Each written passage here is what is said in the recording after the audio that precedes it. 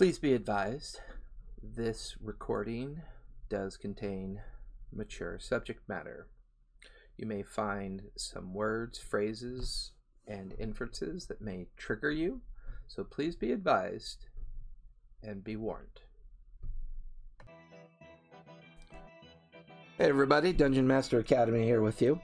This podcast, we are going to focus a little bit on how to build an encounter.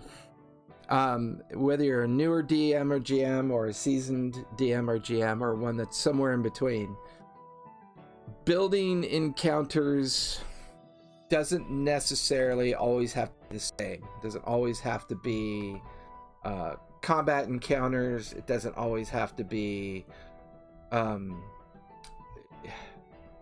think part of the problem is that there's an assumption that D&D is always about a single approach to playing the game. One of the reasons why I think you can control that narrative through encounter building is, sure, combat encounters are going to happen, but other types of encounters will happen as well. Diplomatic encounters, trap encounters, persuasion encounters, investigation encounters, pursuits are interesting. Pursuits or chases, however you want to define it. These are many different things that you can do, as well as solving other situations through unique encounters that you build yourself from a homebrew perspective. Now, the most common encounter would be either random encounters or encounters that you design specifically to support your campaign, your story arc, your possibly a side quest or a plot hook, right? Things that make things more definitive and have a very specific purpose within your game. Other encounters that you continue to resolve either with or without initiative, but they have time limits to them. I mentioned diplomatic encounters. Maybe a particular encounter is going on where things like persuasion, deception, performance, these are things that are steering an encounter to resolve a particular issue or encourage a particular outcome through diplomacy. There's trap encounters. Maybe you build a very unique encounter where the team is transcending from an outside location to an interior location, and it requires them solving a trap. Or a series of puzzles, right? A puzzle encounter. So there are a huge variety of different ways you can do this. Now, one of the very common encounter is a combat encounter. Now, a combat encounter is where a hostile group or hostile target has decided to resolve something against the antagonist or protagonist, however you want to use the nomenclature, and therefore initiative has been rolled. Now, when you build out those kind of encounters, there's some things you want to keep in mind. There is a system pre-built for you called the CR rating. This rating is a number that's supposed to give you a guideline on the supposed difficulty of utilizing that individual within your encounter build that you're doing. So, for example, there's the assumption that if your group of 5 player characters are level 6, should you use a CR6 encounter? I would argue actually you might want to use a CR10 or higher because of the difficulty, the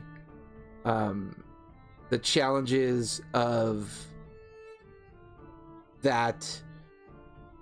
CR6 may not be enough for your group.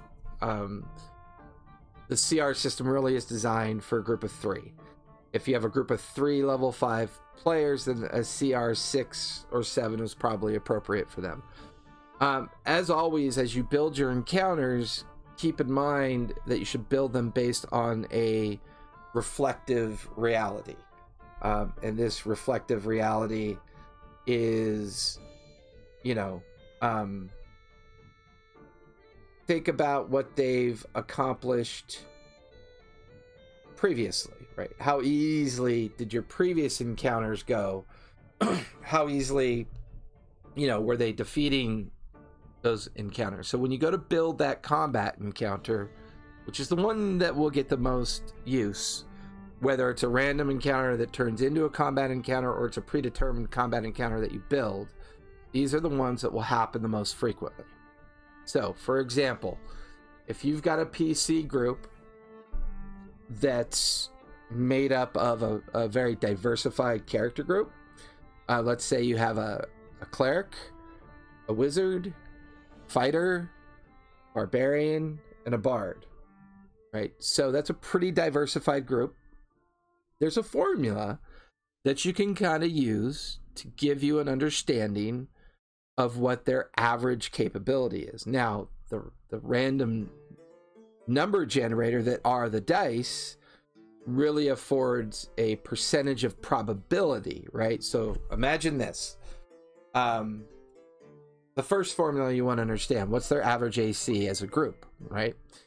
So averages are still averages. Let's say the fighter's a 20 and the lowest is a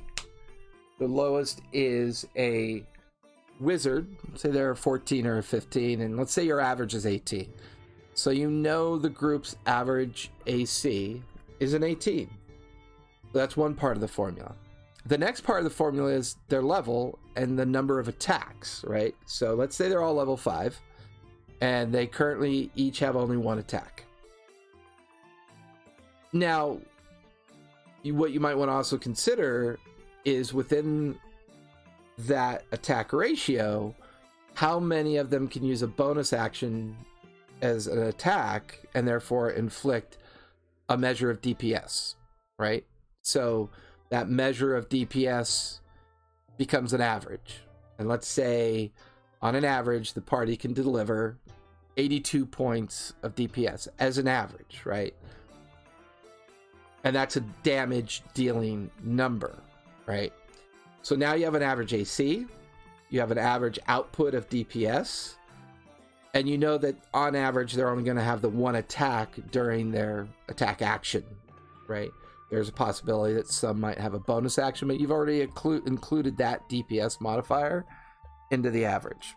All right, so with that understanding, you now want to build your combat encounter knowing that the group's average AC is 18, their average DPS output based on the successful number of rolls is potentially 80 or higher. So what does that mean? I should either create an encounter with a relatively high AC in mind and a high hit point variation in mind. So a group of 5, level 5 diversified players, an average 18 AC and an average DPS of 82 means that they could probably do a pretty decent job of taking on a high level CR. Now, with that in mind though, your final numeration in the balance is going to be an average hit point ratio, right? So their average AC is 18, their average DPS or damage per second, per round, whatever you want to call it, is 80, and let's say their average hit points are 46. So with that formula in mind, you now have a better chance at building a combat encounter based on the real numbers that they represent, because what you'll see out in the social space and in the gaming community, a pretty persistent struggle with balancing a combat encounter to be challenging versus repetitive encounters that are too easy and therefore players don't feel challenged. But using that formula, I think, will get you a lot closer to a balanced encounter. So with that, you can then approach all of your encounters equally by developing formulas unique to each encounter type, right? So, a diplomatic encounter, what's their average wisdom and intelligence proficiency with those skills that are going to involve that? A puzzle encounter, same thing. A skills encounter, a trades encounter, a persuasion encounter, a pursuit or chase or a retreat encounter, right? It's not too unusual for me to have to build an encounter into an outcome where the group has to run, right? They just have to run and they're being pursued. So I might come up with a creative model that either enhances that experience where they do better at running or do worse based on a series of skill checks that they're attempting. So that formula, that average formula, can be used across multiple encounters. However, from a standpoint of building combat encounters, it really gives you a baseline, which is, in my opinion, more reliable than the CR system, because it also allows you to use that same formula for the hostile individuals that they're going to be challenged against, right? 15 orcs with an average AC of 18, an average DPS of 75, and an average hit point pool of 41. That sounds pretty decent in comparison to a group of 5, right? Keep in mind, though, each turn, based on initiative, will influence that, and and dice are random, right? The randomness of the dice often is impacted by the bonuses that contribute to those dice rolls. So, for example, you may have a solid formula for your 5 PCs. You think you have a solid formula for the hostile, but keep in mind the roll percentages are going to be very different. If all 15 orcs have a +5 to hit, and all 5 of your PCs have a +6 or +7 to hit, the percentage of those rolls are going to be in favor of the 5 PCs because of their higher bonus calculation, right? So keep that in mind as well. But once again, these formulas are designed to help you create a base. The overall behavior of your players, or what we call chaos theory, right? Behavior is chaotic. How they behave in conjunction with the number generator of dice, and the other random activity is what's going to plus or minus the influence of possible outcomes, right?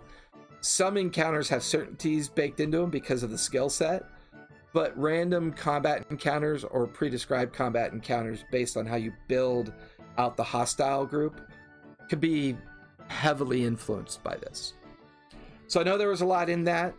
Please go back, listen to it. But in summary, the basic formula that can be used both for your PCs and your hostiles is average armor class, average DPS, and average hit points. If you understand that formula, when you look holistically at both groups, it should allow you to build some pretty confident encounters.